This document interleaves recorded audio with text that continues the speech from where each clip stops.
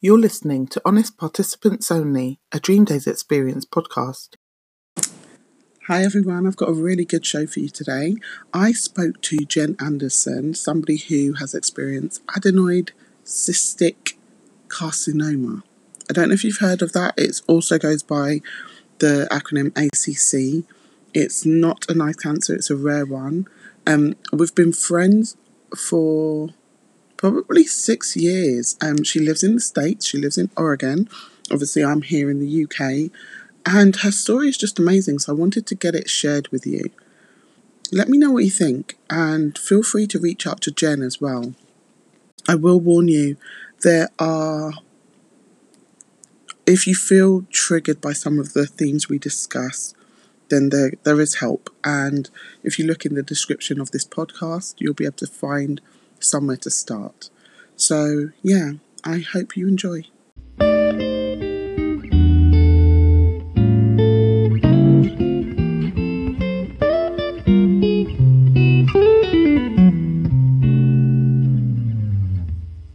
How do I describe you? What do you do? What do I do? I jokingly on my Facebook page refer to myself as a Christian, a wife, a mother, a retired homeschool teacher, and your friendly neighborhood cancer survivor. Excellent. Excellent. Do you know what? It's interesting. I know a lot of people, I don't mind it. And what I'll say to the listeners first of all, hello, Jen. So you're Jen Anderson, and I'm so sorry, I should have said hello. We had already said hello, everyone, so that's what the problem is. But what I'll say to you is, I noticed that you called yourself neighborhood-friendly cancer survivor. I don't have a problem, but lots of people tend to have, because I also have experienced cancer, lots of people tend to have a problem with the term survivor. Is that something you found? I use the term warrior a lot of the time just because I feel like, in honesty, any cancer experience is a battle. But I think that there's some people who don't like to identify who they are with having had cancer. Like, they want to keep it very separate. You know, I had this, but it's gone now. And I think maybe for some people it's mentally easier to not think of yourself as a cancer patient with the way that ACC works, because of the fact that knowledgeable doctors never consider it cured. It's considered an incurable cancer. Even if you don't have any sign of disease for 20 years, we have to be vigilant and continue to do scans because it does have such a high rate of recurrence and metastases that I have had to accept that this is part of my walk. This is part of who I am. I'm a deeply faithful person. You know that. I don't believe there's mistakes. I believe God allowed this trial to be put into my life for a specific reason so that I can meet people like you and the hundreds of ACC patients that I've gotten to know. And as much as it sounds odd to say that cancer has been a blessing, it really has, as far as my perspective in life.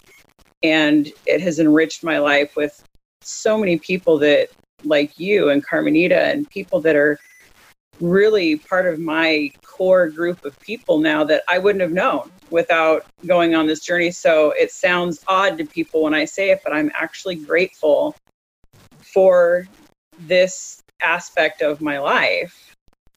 So I don't have a problem with that. I think for me, I can identify it as a part of who I am because it isn't all of me. Like, I'm not just Jen, the cancer patient. Like I said, I'm the wife, the mother, the homeschool mom, all these other hats that I've worn, and I'm a cancer warrior. Can you tell us what ACC stands for? Because actually, both your ACC and my ACC are still both very rare. So... Right. we need some exponents, ACC1, ACC2, so we can differentiate. Mine is adenoid cystic carcinoma, which is typically found in the head or neck, but it's not technically a head or neck cancer. It's a glandular cancer. So while it's found mostly in the head and neck, it can occur in the glands anywhere within the body. So. And why is it such a difficult cancer to treat? Did they know? Well, part of the problem, of course, is that it's so rare, and cancer research and funding for cancer research, just from a logical perspective, if you're going to put millions of dollars into research, you put that money into a cancer that affects millions of people. Yeah. There's over 500,000 cancer diagnoses in the U.S. every year, and of those, only about 1,200 are ACC. So you've got the big money. Where are you going to put it? It only affects 1,000 people. No, let's go after the ones that affect millions of people, because it's better use of your funding. At first, that bothered me because I kind of felt like it's a little like saying I'm not as important. But I understand from a financial perspective why they do things that way. And the way that ACC behaves is very relentless. It's very sneaky. It doesn't spread through the bloodstream or the lymph nodes like many other cancers. One of the main ways that it spreads is that it gets into the nerves, and it can sneak along the nerves and pretty much go wherever it wants because, as you know, your body is head to toe full of nerves. So if it gets to a main nerve, it can go wherever it darn well pleases to go. And because it's metastatic, you have to keep an eye everywhere. Yeah. So like my primary tumor was on my left hard palate, and every year I have a full head and neck MRI, as well as a full chest and abdominal CT to check my lungs, my liver, and the bones in that area for metastases. So that's just my annual schedule. Yes. You mentioned where your cancer was and where your primary cancer started. Do you mind telling us a little bit about your actual cancer story or how it was discovered? Sure. As is very common with ACC especially, there's a saying in the medical community that if you hear hoofbeats, they think horses, not zebras. So for many of us, there are dozens of very benign salivary gland cancers out there, and lots of us start out with these masses or lumps, and the medical community, just through their training, they know there's a 1 in a million chance they'll see ACC, so they see us and they assume it's something benign. I noticed my lump on my left hard palate in 2008, and I told my dentist about it. He kind of poked at it a little bit, and at that point, really, instead of curving in on both sides, the left side of the roof of my mouth curved out. But it was hard, and it didn't hurt. And my dentist kind of poked at it, and he thought it was just a bony mass. He thought that maybe the bone on that side had just always been that way. And I hadn't noticed the change because I'm sure it grew so gradually that you don't notice a change in your mouth unless it's a drastic one in a short period of time. Yeah. So he referred me to an ENT. He did a biopsy. At the time, he only biopsied the surface. And in my head, I thought, this doesn't seem sufficient.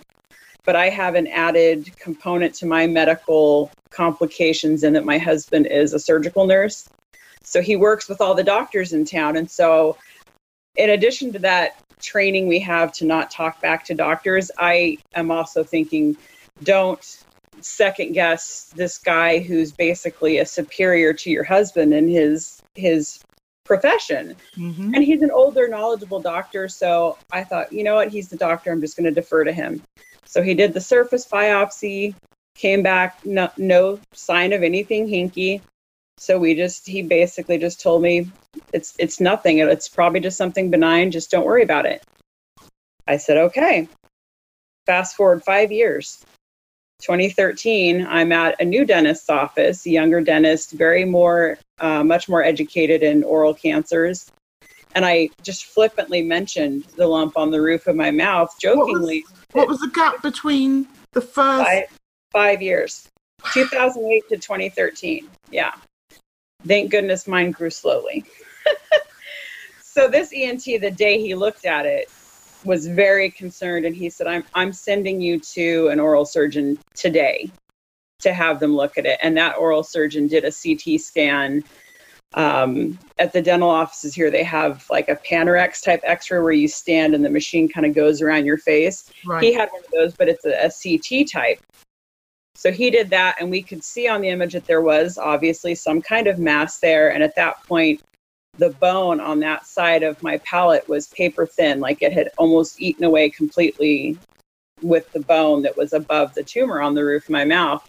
So he said, you need to come back in a couple days. A couple days later, I came in and they took a chunk like the size of the tip of my pinky all the way down to the bone, like a core biopsy. Sent it off, inconclusive, sent it to 2 or 3 more labs. And it was a whole month of kind of horsing around with different labs where, you know, medical speak of inconclusive translates to, we don't know. So he referred me to another ENT. We were very fortunate to have a brand new younger ENT who had actually done a special fellowship in rare head and neck cancers that my husband works with at the hospital, who he adores. And I went to see him, and he said, I think our best bet is probably, I think it's benign, but I think we should go ahead and just remove the whole tumor. Let's just be safe. Let's remove the whole tumor. He said, if I get down to bone and the bone looks pitted at all, that's typically a sign of metastatic tumors. And, you know, let's see what we're going to do. So he goes in there. How are you feeling at this point? I was terrified. I mean, I had just the core biopsy, and I was like, well, that was not pleasant. You know, in your mouth, especially where surgery is, you can't eat, you can't talk. It's everything you do is impacted by a surgery to your mouth. Were you in pain? From the biopsy, the tumor itself had never hurt. So I'm sitting here thinking, you guys have poked the bear. I was fine before. Can we just leave it alone? But he removes the whole tumor. So, I mean, I had about that big of a chunk down to just bone on the roof of my mouth. He put a nice graft over it. That was in early October of 2013. And I went back November 5th for my follow-up appointment. And my doctor is phenomenal. He is super funny, very jokey. Him and my husband are like the two stooges when we're in the room together. And he got very serious after looking at how I was healing. And he kind of just dropped his face and said, now we have to talk about pathology. And the second that came out, heart in my stomach, I was like, oh no, this just got real. And I still, to this, it was very fuzzy. All I remember are the words incurable metastatic cancer. You will have this forever. You will have to be monitored forever. And you will have to go and have a bigger surgery. See, before he did his surgery, I was afraid that if he saw any pitting in the bone, he said, I may have to take, a little chunk of that bone out. Well, now he's telling me goodbye to the left half of the roof of your mouth and part of your upper jaw. And I was just processing the fact that they can do this to human beings and they still live lives. How does that work? So within 2 weeks, you know how it is, I'm sure with your diagnosis, it's a whirlwind. You're doing all the things you have to do, but you're in survival mode and you're kind of just going through the motions because it's like being thrown on a battlefield. You just become a robot and you do what you have to do. Absolutely. And you process later. Yeah. So within 2 weeks, because this cancer is so rare and there's only about 120 doctors in the country that deal with it, we had to travel 6 hours to a doctor in Northern Oregon in Portland who has dealt with ACC before, set up the surgery plan. And because the surgery would include removing my entire left hard palate, every tooth from my canine back, so all my teeth, and an inch of my maxilla above that. So I had just a gaping hole up into my left sinus cavity. They put in a prosthetic at the time of surgery and literally screw it into the other side of the roof of your mouth while you're healing. And once you've healed, you have a prosthetic for life that pops in and out, sort of like a retainer, but with a big chunk of acrylic that goes up into that gap so that your speech sounds normalized and not nasally. So December 12th, we had to go back up and, so in end of August was the first dentist appointment. Surgery was October. Second surgery was in December. And within this 4-month span, it went from life is fine to suddenly this is real. It got really real. Yeah. So I had the surgery and we had to stay in Portland for a few weeks because it's such a big surgery. I didn't want to drive, hundreds of miles home and then have a complication and have to turn around and go back. So we stayed in Portland, and my husband and I, we laugh because our lives have always been full of trials, and everybody has trials, but our trials, it almost feels like, they say, be careful if you pray for patience, because God will give you tests. Yeah. We got married, and my grandfather died on our honeymoon. And so we bought our house, and the day we closed escrow on our house, right after getting married, my husband was laid off from his job. And so, I get this cancer, and right before the first surgery, my husband was in a car accident and his back was hurting, but he was very focused on me because clearly I was a priority. So he was kind of like sucking it up because we got to do you right now, and had my surgery, and we went to leave Portland to come home a few days before Christmas, and we got about 10 miles outside of Portland, and he collapsed at a gas station and couldn't feel his legs. And we had to call an ambulance. So thank goodness I brought my children with me, despite people saying, leave them home. It'll be cheaper to get a smaller hotel. And I'm like, no, I'm having cancer surgery on Christmas, and my babies are coming with me because I know spiritually, mentally, I need that. How and old so were they? My daughter was 19 and my son was 12. Okay. So thankfully my 19-year-old daughter suddenly was our driver and had to get us home from Portland, because dad was doped up from the ER and I was doped up from surgery 12 days earlier. So we got back to our home in Southern Oregon, and Christmas Eve, he had to have emergency back surgery. So 12 days after my surgery, he had surgery. Wow. And I'm like, you don't have to be jealous of the attention I'm getting. There are other ways to outdo you. Yeah. So we've learned to laugh over the years at these things because life is full of these things. So I couldn't even drive him to have the surgery. His mom had to take him out to the hospital. And when he left the house, I gave him a kiss and I gave him a hug. And I said, well, babe, I hope it goes well. I'll either see you later or I'll see you later. Yeah. And we kind of just laughed, and that's how we roll. We went through that and thought, okay, this is it. We're going to just move forward. But almost immediately, I started having issues with the prosthetic. And the nearest doctor who could work on the prosthetic is 3 hours away. So I was making almost weekly trips overnight to a town 3 hours away to have this prosthodontist, is what they're called, make adjustments to my prosthetic because it would leak. And if you're eating or drinking and things are leaking into your sinus cavity, for starters, the queen will never be inviting you to tea because nose runs all the time. And it's painful. And so I spent about 4 months, back and forth, all this money to hotels and appointments. And then I started getting a burning feeling, and we figured out I was developing an allergy to the acrylic that the prosthetic was made out of. And I'm like, really? Come on. So around April of 2014, we decided we can't leave it this way. And I arranged to have reconstructive surgery in September of that year. And so we went back to Portland again in September of that year. And they did an 11-hour operation where they took the outer layer of my left radius and my forearm, my entire radial artery and tissue from that arm, and they rebuilt the bone and tissue and grafted my radial artery into my face to give it a blood supply.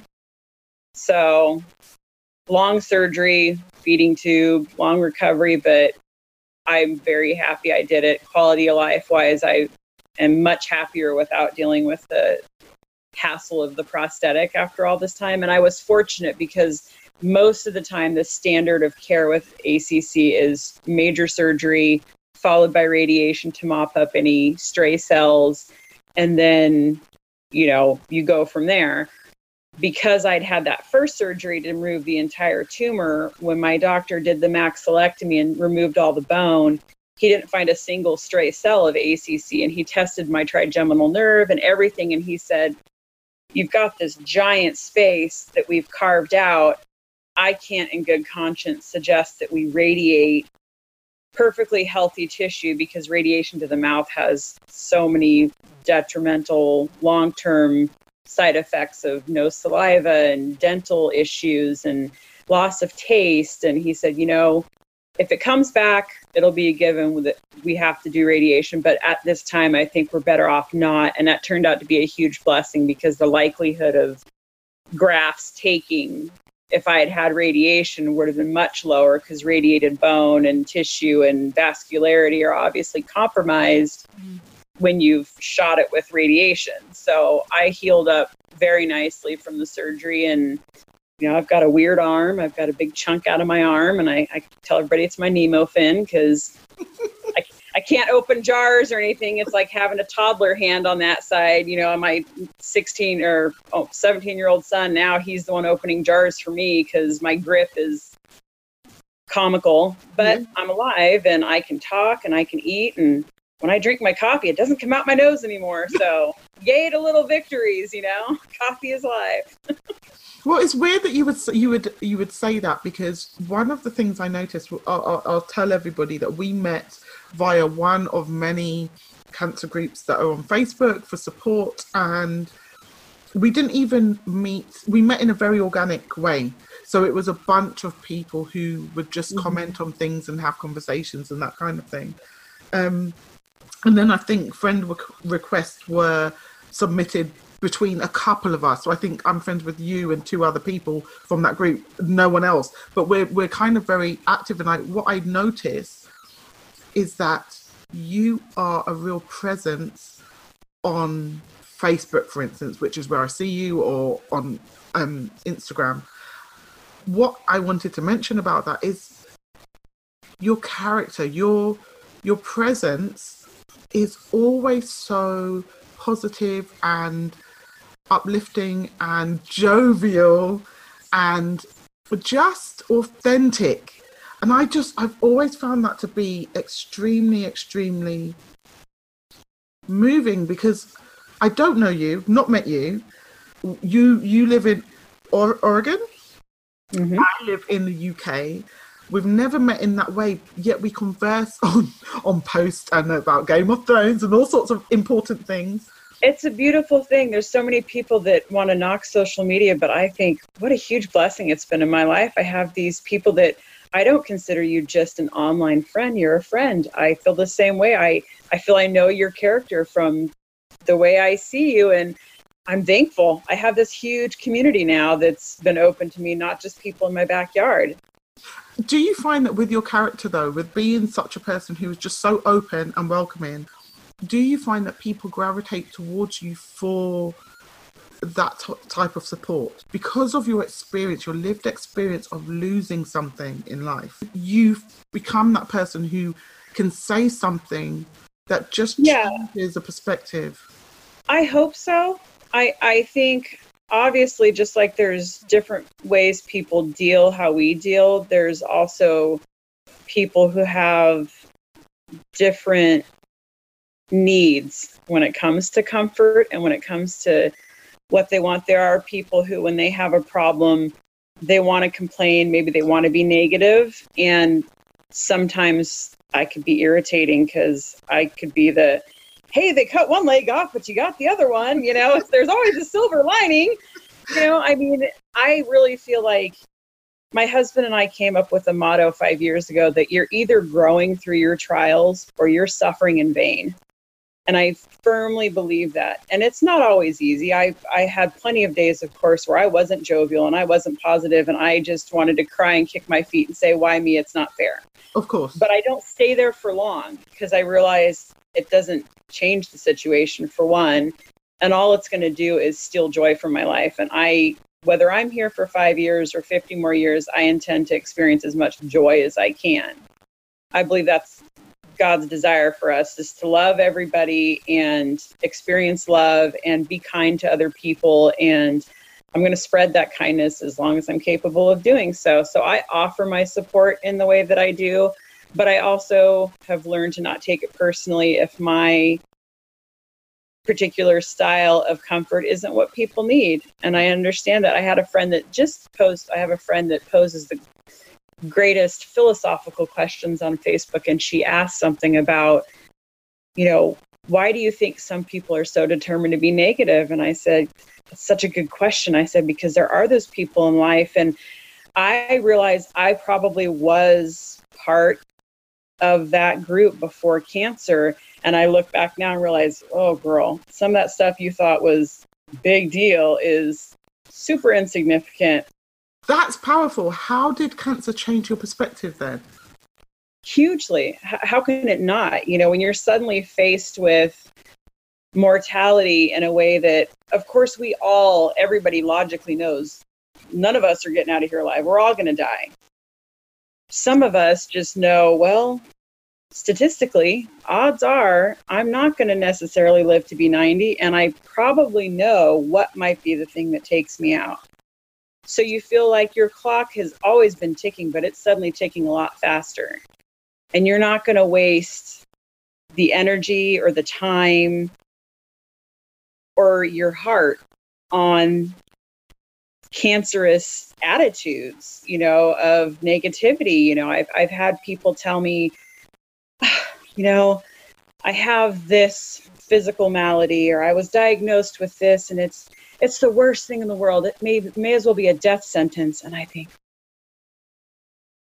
did you say that to me? Like, are you kidding me right now? Let's back up the train a little bit. You have a condition that isn't fatal, that is very treatable. We live in a great day and age where there's medicine and wonderful things to help you live a fully long life with your ailment. Is it inconvenient? Sure. Everybody has struggles, though. There's nobody that's born and lives their entire life free of any kind of struggle. Mm-hmm. We each get our own struggles. And so I realize now the things I used to allow myself to get worked up about, I don't anymore. And, you know, there was a saying someone said years ago about when someone is spouting their negativity, it's like a dump truck going down the street and dumping garbage. And you can either choose to ignore it or you can bring that trash into your home. And I don't bring the trash into my home anymore. My home is going to be a happy place, a positive place. And if you want to be negative, I'll pray for you and good luck with that. And I will offer you my advice as much as I can, but I'm not going to lay down my head at night on my pillow and own your problems because I can't. Only you can fix you and make you happy.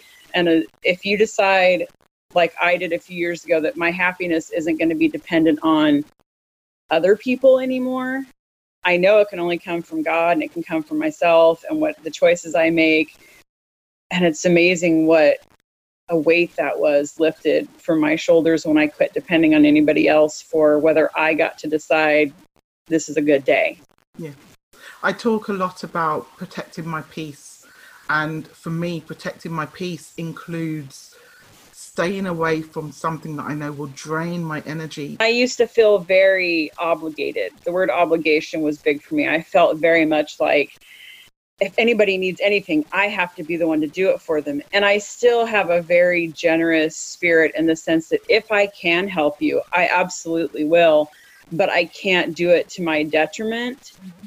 And so I'm sure you've experienced this, that before your diagnosis, there were probably people that you thought 1,000% would be your ride or die people. If you know, push comes to shove, these are my girls, these are my boys, these are the people that I know are going to be my tribe. And chaos and a health crisis like this really, as the Bible says, separating the wheat from the chaff, that it has done that with relationships, with blood relationships, with friends, people I've known my whole life. There were people that I've been there for that I expected would reciprocate that they ghosted me. They're gone. And I don't blame them. I realize everybody handles things differently. And for them, this may have been too much for them. And so they had to protect their peace. They had to step back. But I realize and recognize that God has always opened another door where he's shut one. And you, my other cancer people, those voids have been filled by people who are probably better equipped to help me on this journey because they understand it. Yeah. You know, if you've had a splinter, I'm sorry, you're not going to understand what I've been through. It's totally not the same thing. Yeah, because sometimes I'm people... sure you've had that where people say, oh, I totally get what you're going through. You know, I had some minor surgery years ago, so I know exactly what you went through. And it's like, yeah, no. I've had people who I will see a year later and who will say something like, oh my gosh, you're still sick. You don't understand that my life has forever been changed. And therefore, I may be this way forever. And so for you to say still is a real knock to my confidence, or it used to take away my power in a way that I was, and that's, again, I wonder if this is why we connect in the way we do, because everything you're saying, I've said and I've lived. Everything I may say at some point, you'll be nodding your head the way I am, Well, and how about this one? Have you had well, you're better now. Why don't you just get over it? Oh, no, you didn't. Yeah. Like, you really just tell me to get over life-altering diagnosis. Yeah.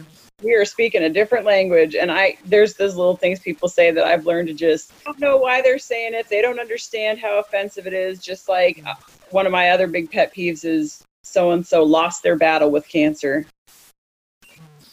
That one just rubs me wrong. And I know people always mean well, but I feel like it wasn't a fair fight. They didn't lose anything. Believe me, they fought as hard as they could. And their battle has ended. They're at peace now, but they didn't lose anything. Yeah. They've gained a victory with God. That's it. They didn't lose anything. Absolutely. I don't think any of us are losers. So as a person, are you glass half empty, glass half full, or are you just grateful for the glass? Probably glass half full and grateful for the glass. Yeah. What are the first three things people tend to notice about you? Well, physically now, of course, I've got what I call my jack-o'-lantern smile, because I've got teeth missing past, when I smile big, and I smile a lot, I'm not going to be one of those people that stops smiling just because I've changed. I'm going to smile unless you give me a reason not to. So I'm sure people notice that. They notice my Nemo fin. But what people say they notice a lot of times about me is my sarcasm. I'm a super sarcastic person. I find that humor is such an incredible tool to survive this stuff. I mean, even when I was in the hospital recovering from these surgeries, I was watching comedy movies on my phone because I thought, laughter is literally a medicine. Studies have shown that if you laugh, that if you stay positive, you heal faster. And so, and hey, with the drugs post-surgery, comedy is even funnier. So I'm in there watching Christmas Vacation and stand-up comedy things, and my nurses were like, wow. I'm like, hey, I'm here. I may as well be laughing. And so people tend to notice my sense of humor and my sarcasm. So, is there anything you wish they noticed when they first see you? That's a good question. I hope what people will notice is that when I tell people that I care, that it's genuine, that it's not trite, that I don't tell people, I'll pray for you and then not do it, or I really care, or I'm really sorry you're going through this. I'm very empathetic, and if I tell someone, oh, this hurts me to see you hurting, I mean it. I'm going to think about you. I'm going to pray for you. You're going to be on my mind, and if I say I got you, I got you. I love that. I absolutely love that. So what was the dream before cancer? The dream. Really, as far as like big dreams go, the only dream I've had for a long time is to go back to Italy. I was fortunate enough to live on a little island in the Mediterranean when my daughter was a baby. My ex-husband was in the Navy, and we got to live on a beautiful island in the Mediterranean for a couple of years. And I moved back to the States in 1996. And since I've been back, pretty much my only big bucket list dream is to get back there. And when I got my diagnosis, obviously that shifted. And while I'd still like to go back, my immediate thought was, let me be here long enough to see my babies get married and have their babies. And I've got one down. My daughter got married almost 3 years ago, and that was a big day. Yeah. Realizing, hey, I got to be here for one wedding and there's one to go. My son is almost 18, so hopefully not for a few years. But, I look forward to that now. I embrace that stuff. You know how it is. It changes. My diagnosis came 6 months before my 40th birthday, and I'm guilty, as most women, of having spent most of that year bemoaning the fact that I was going to turn 40 and going, I'm going to be 39 again. I'm not going to be 40. Can we just count backwards? And this changes you. Looking at the statistics of ACC where, at 15 years, less than 40% of patients are still alive. I embraced 45 last week, and I thought, I look forward to 50. I hope I get to see 60. I can't wait to be 70 or 80 and wrinkled and be a grandma and look like a raisin. I'm down. Yeah. Give it to me, God. Let's do it. Yeah. I hugely co-sign that. So how do you celebrate successes? Honestly, gratitude. Gratitude is a big thing for me. I think gratitude helps you keep a good perspective. So I have to do my scans every so often, and that anxiety monster creeps up every time I do those. But once I get my clear report, I say, you know what? It's time to put the cancer back in the drawer. It goes back on the back burner until the next scan. It doesn't run my life. And we try to just live each day to the fullest. And we've had to make the most of things. Physically, I'm not in a place where I can go climb mountains and do lots of things that I could have done a decade ago. But we enjoy the little things we can do. If it's just going on a walk or going to the movies, we go see lots of movies. That first year I was in so much pain. All I could do was watch movies, and we saw so many movies that year. But you know what? It was something to distract us and laugh. And, when even Game of Thrones, you have your things that you get into that are fun to just talk about and share and have in common with other people. So we just enjoy our time together, really. You mentioned when your scans are coming up, the feeling of, nervousness and anxiety. How do you manage that? Or do you have anything specific that you do to help you to manage it? I really, for the most part, I just pray and give it to God and tell myself, I can never get rid of all the anxiety, but I remind myself that no amount of worry is going to change what the results will be. And it's funny because it's always leading up to it that I'm anxious. Like once I go in to have the scan, I'm fine. And even while I'm waiting for the results, I'm fine. For whatever reason, it's the buildup to the day that I'm going to go do it that I get this anxiety, they call it. But I figure the results aren't going to change. So I do a lot of keeping myself busy. I pray, I go to my group, I let my group know, hey, a lot of us let each other know, hey, the scans are coming up, and we all know what that means. We need prayers for the anxiety that comes along with those scans every 6-12 months. And so I just go along for the ride and am grateful when the results come back good. So that obviously you were speaking about scanxiety and everybody in the community understanding that, but you said something that I really picked up on. You have anxiety up until the scan. When you go in, you're fine. Waiting for the results, you're fine.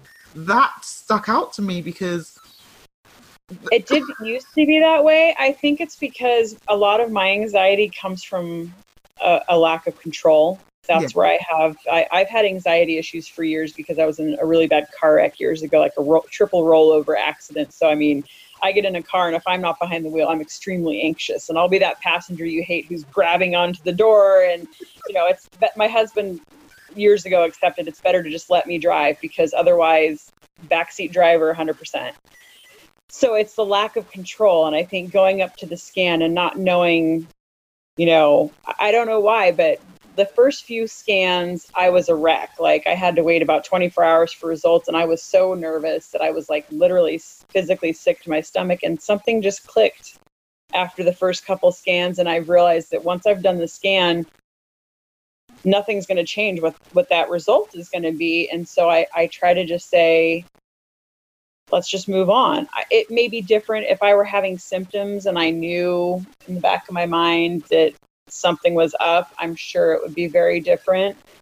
But I really don't at this point. I kind of just go, well, let's just see what it is. And I've been very fortunate that my doctors are very good about, they call me within a couple hours usually of my scans with results. So I see some people having to make appointments and waiting 2 weeks. That might really change it for me. But I know by the time my scan is done, that night before I go to bed, I'm probably going to know my results, and it's not going to be a long-term thing. So that makes it easier, I think.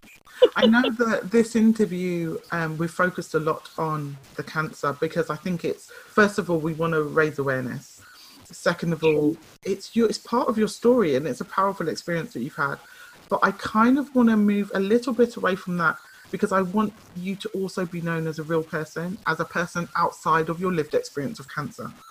Sure.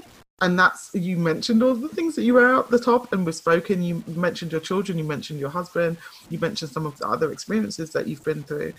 And I just want to ask you, well, it's still an ACC question, but it's more about you as a person. Do you feel that having ACC, and you kind of answered it in a roundabout way earlier because you spoke about the way, almost seeing it as a blessing. Do you feel that ACC, because I've got a tag-on question that isn't about the cancer, by the way. Okay. Do you feel that ACC has stolen anything from you? Oddly, no. I try not to look at it that way because I think we're all going to be given trials in our life. And I think if ACC stole something from me, it was something I wasn't supposed to have anyway. So I'm sure, physically, obviously, it has changed some things that I'm able to do. But I think it's probably given me a lot more than it's taken from me. Okay. So the tag-on question about you, not the cancer, get over there, cancer. What other substantial or life-changing things have you had happen in your life? So you mentioned the car accident, but that's a trauma. What's like buying your first house, passing your driving test? Like, what things stand out for you, really stand out? Oh, goodness. As far as things that I think probably have at least shaped me that were significant, probably moving to Italy was one of the top ones for me. That was my first big experience in changing perspective. Like we talked about, I moved over there as a young 20-something mom. And I'll admit, I think most of us are probably guilty of this. Born and raised in America, used to the things that I have easy access to. Moved to this little island in the Mediterranean, in the mid-90s, way before everybody had internet, Facebook, all that kind of stuff. And I was the foreigner in a foreign land, and I didn't speak the language. And I found myself having to humble myself to ask people in grocery stores simple things like, hey, where's the toilet paper? These are important things, and I don't even know how to ask you, where do I buy them? And so I had to learn to submerge myself in a culture, to respect another culture, that the things that they live without, they're not suffering without them. It's just different. And I'm just a spoiled American who thinks our way is the only way on the planet. And I didn't realize how much it changed me until I came back to the United States. And I would hear people in a store overhearing someone speaking another language and why can't they just speak English? And I think you have no idea what it's like to be the person that doesn't speak the native language. And on top of that, we have the most complicated language for someone to learn as a second language because we have, 5.3 million rules that all have exceptions and times we don't follow them. Just come to the UK, that gets worse. Yeah. Thankfully, I speak fluent UK as well. I have a friend that lives there. So, it made me realize this planet's big. And my little microcosm that I was raised in isn't the most important, isn't the best, isn't the anything. It's just what I'm the most familiar with. And there's a lot of beauty out there to embrace that is different than my beautiful, but it's still just as beautiful. Yeah. So I loved it. The people there were much more my speed. Everybody's laid back there. It was foreign, in America. I'm sure the UK is the same, where everybody's in a hurry. Everything is now. Everybody feels entitled to now. Something breaks, you better fix it today. Over there, something breaks, and the word for tomorrow is domani. Mm-hmm. Everything can be done domani. All the shops close for 4 hours in the afternoon for siesta. Like, we're doing it wrong in America. I want nap time in the afternoon. hey, everybody, let's get on this bandwagon, because we'd have a lot less people on blood pressure medications and antidepressants. And instead of patching up our problems with pills, we could actually be enjoying our lives. Yeah. Okay. So you win in terms of patching people up. I mean, I don't know if that's where you'd go, but you win £1 billion on the lottery tomorrow. What are the first 3 things you do? First, I'd figure out how much that is in dollars. Okay, sorry. You win $1 billion, of course. I'm so lazy. My best friend for 20 years is British, and I still to this day always ask, how much is that in dollars? And he converts it for me, because I'm a plonker. I don't know. I don't know why I can't keep up with exchange rates. Boy, if I had that kind of money, first and foremost, of course, I would probably pay off all our debts from cancer. I would set a lot of money aside for the ACCRF. It's the only research foundation out there dedicated to doing research for ACC. So I would throw a lot of money at that. I would probably, this is why I'll never be rich, because God knows it'd be gone fast. I'm not going to be, I'm going to stick it in the bank and live off the interest. I would be asking all my friends, what do you need? What can I do to ease your burdens? Pay for college for my friends' kids, things that long term will have a trickle down effect that their kids will benefit from it down the road. Not a Lamborghini, but let's pay for your kids' college. Let's pay for a comfortable house. Let's help your grandmother be in a nicer nursing home, or have in-home care instead of a nursing home. And of course, I'd go to Italy. I'd buy a place there, and I'd invite you and all my friends to come stay with me in Italy. And we'd be partying it up over there. I always say as well to my friends, yeah, he's not planning on making me rich, because I've got too many things that I'm planning on doing with it. But I do love that. Who or what do you now focus your energy on? God, first and foremost, my faith, my family. I put a lot of energy into, my daughter is married and she's moved out and she's doing her own thing now, but I do have my husband here and my son, who he's in college full time already, and he's hoping to transfer to a school in Florida next fall. So I'm realizing that time is short with him. He'll be leaving the nest before I know it. And so I try to really focus on his things that he's into. He's almost an 18-year-old boy, so his things are different than my things. But when he comes to me and he opens up and wants to talk about the things that he's into, I try to give him as much time as I can and just listen, because I know in a couple of years I'll be wishing he was here telling me about whatever he's into this week. And he's wicked smart, so it's usually something that is above my pay grade, but I learn from him. So he's very into geography and the history of politics, and just brainiac kid. So I just try to soak it all in. And I spend a lot of time on my ACC people too. They really are the other part of my family. So there's not a day that goes by that I don't touch base with everybody and see how everybody's doing. And right now, especially Carmenita, she's we call each other our brain twins. The two of us, I swear, have identical brain waves. We finish each other's thoughts and sentences. Absolutely love that woman like she's my sister. Yeah. And she's had a secondary cancer come up right now, and so she's doing some hardcore chemo, and it's really beating her down, but her faith always amazes me too. She's keeping positive through it, but so I'm trying to just stay in touch with her and be her cheerleader as much as I can. I know she'll get through it. She always does. If anybody can, she will, but trying to just encourage her to just, keep your eye on the prize. Yeah, if I'm honest, that's how you can see someone's true character, their authentic character, because even with everything she's going through now, she's exactly the same person. Apart from, obviously, she's going through something, she's the same character that she was before.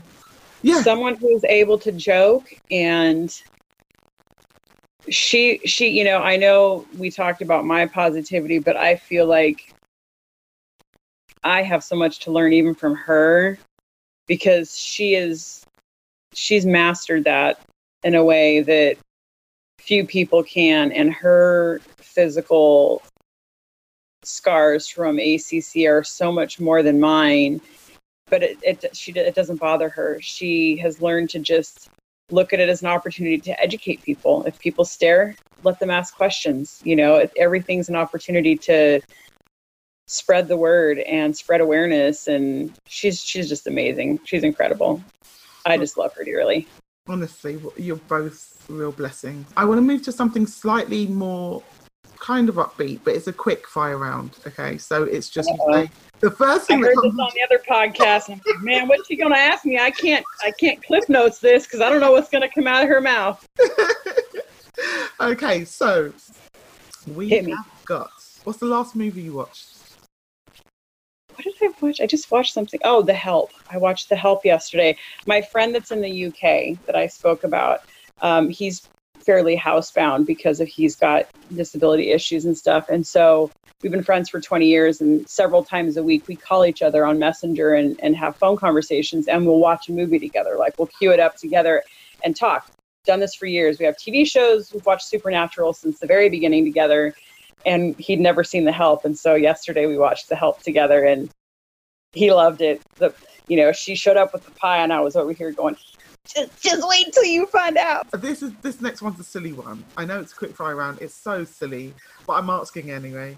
Game of Thrones or not? The North remembers. Valar Morghulis, of course. Okay, tell us a secret. Well, I tell you, it's not a secret anymore. It's a secret that most people don't know about me. I was on a children's television show when I was 4 years old for an entire week. We had a show here in America called Romper Room, where they had a preschool teacher and different kids each week. A group of kids got to be on there, and me and a girl I'm still friends with today were on it in November of 1978. And I was the one that got in trouble constantly for not doing what I was told. Shocker. But that was my claim to fame. I was a TV star for a week. Nobody remembers me or asked for my autograph, but... What do you want? I love these open-ended questions. It could be something so trivial or something deep. And I won't say world peace. Okay. I want... First and foremost, on a serious note, I would love a cure for cancer, all cancers, not just ACC. I would love someone to come up with a vaccine or a pill or something that cures cancer. But I would also, I want people to learn that they don't have to be victims of their circumstances in life. That whatever your circumstances are, you can still have fun. You can still live a life and have fun and enjoy it and laugh. You can laugh no matter what. Or look at us. Yeah. No matter what, no matter what has been thrown at us. Maybe we need a padded room, but we're laughing regardless because I'd rather laugh than cry. Milkshakes, banana or strawberry? You asked this before, and I got to tell you a secret. Banana milkshakes, not really a thing here. Really? Never see banana milkshakes. Here, it's chocolate, vanilla, or strawberry usually. But I think it sounds good. I have personally at home, I've made peanut butter banana milkshakes. That's my homemade favorite. I would totally go for the banana. Comedy or love? Comedy. Sorry, husband. That would be my answer too. I am not the romantic in our relationship by a long shot. iPhone or Android? Android. Okay. Favorite food? So hard to pick. I love pizza. I love good pizza. And as you know, I've been keto for a year, so I haven't had regular pizza for a very long time. Favorite color? I really like bright colors, like bright pink, bright coral. I'm not subtle. Shocking. Do you know what ASMR is? You know, you asked this on the other podcast, and I was like, I gotta figure out what it is. And you explained what it was, and so I know what it is now, but I didn't before. I had heard the term, but then when you explained it, I thought, that's interesting that there's actually a word for that. Your worst days consist of?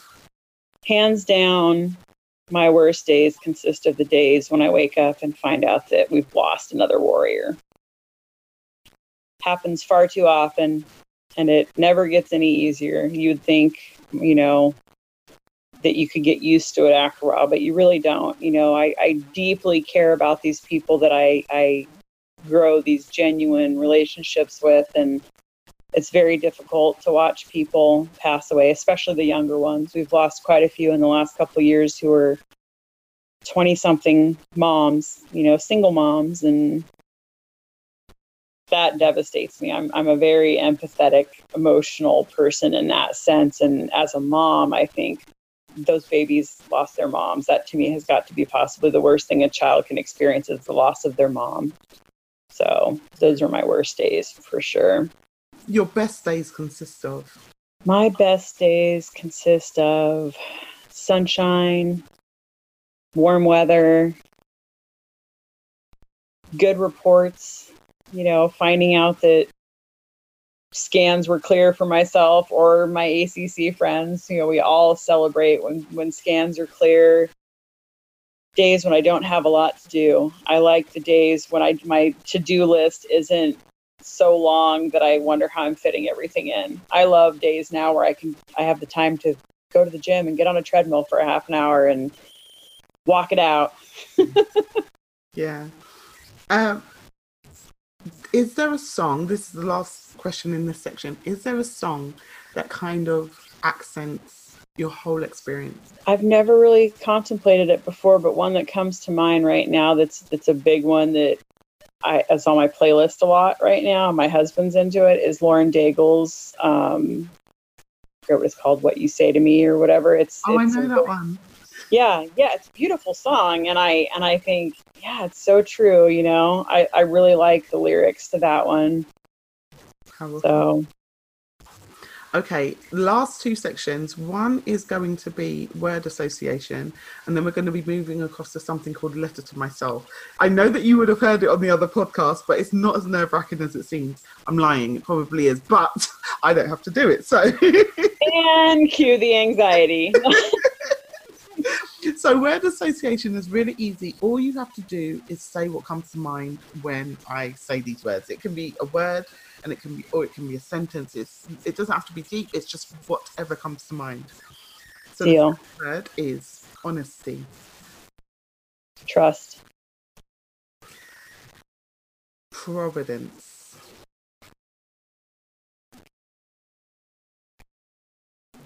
Faith. Hope. Christ. Perspective. Positive. Wisdom. Experience. Life. Life. A blessing. Wonderful. So, this is Letter to Yourself. The instructions are simple. You're writing a letter to either your future or your past self. What does it say? The only rule is start your letter. Dear Jen. Dear Jen, past Jen especially, you aren't what other people say you are. You know who you are. Other people's opinions of you don't make up the reality of who you are. You're much more capable than you give yourself credit for, or than other people have given you credit for. You're stronger than you think you are. You're kind of a badass. You can survive just about anything. Don't let the haters hold you back. If people walk out of your life, it's okay. Let them go. Is that enough? Yeah, no, of course. How would you sign that off? I wanted to make sure that I was giving you enough time to. How would I sign it? ACC Warrior Jen. I love that. Where can people find out more about ACC? First and foremost, on Facebook. We have a group called ACC Warriors Family and Friends. that you can find by searching and just answer a few questions and we'll let you in. On the internet, if you want to find out more about what ACC is, there is www.accoi.org. That's the ACCOI organization. And then there's the ACCRF, the ACC Research Foundation is at www.accrf.org. Is there anyone that you would like to dedicate a song to, and what song would it be? I feel like this just brought me back to the 80s and calling in the radio station in junior high school. How about Survivor, Gloria Gaynor for Carmenita. She's my girl. Thank you so much.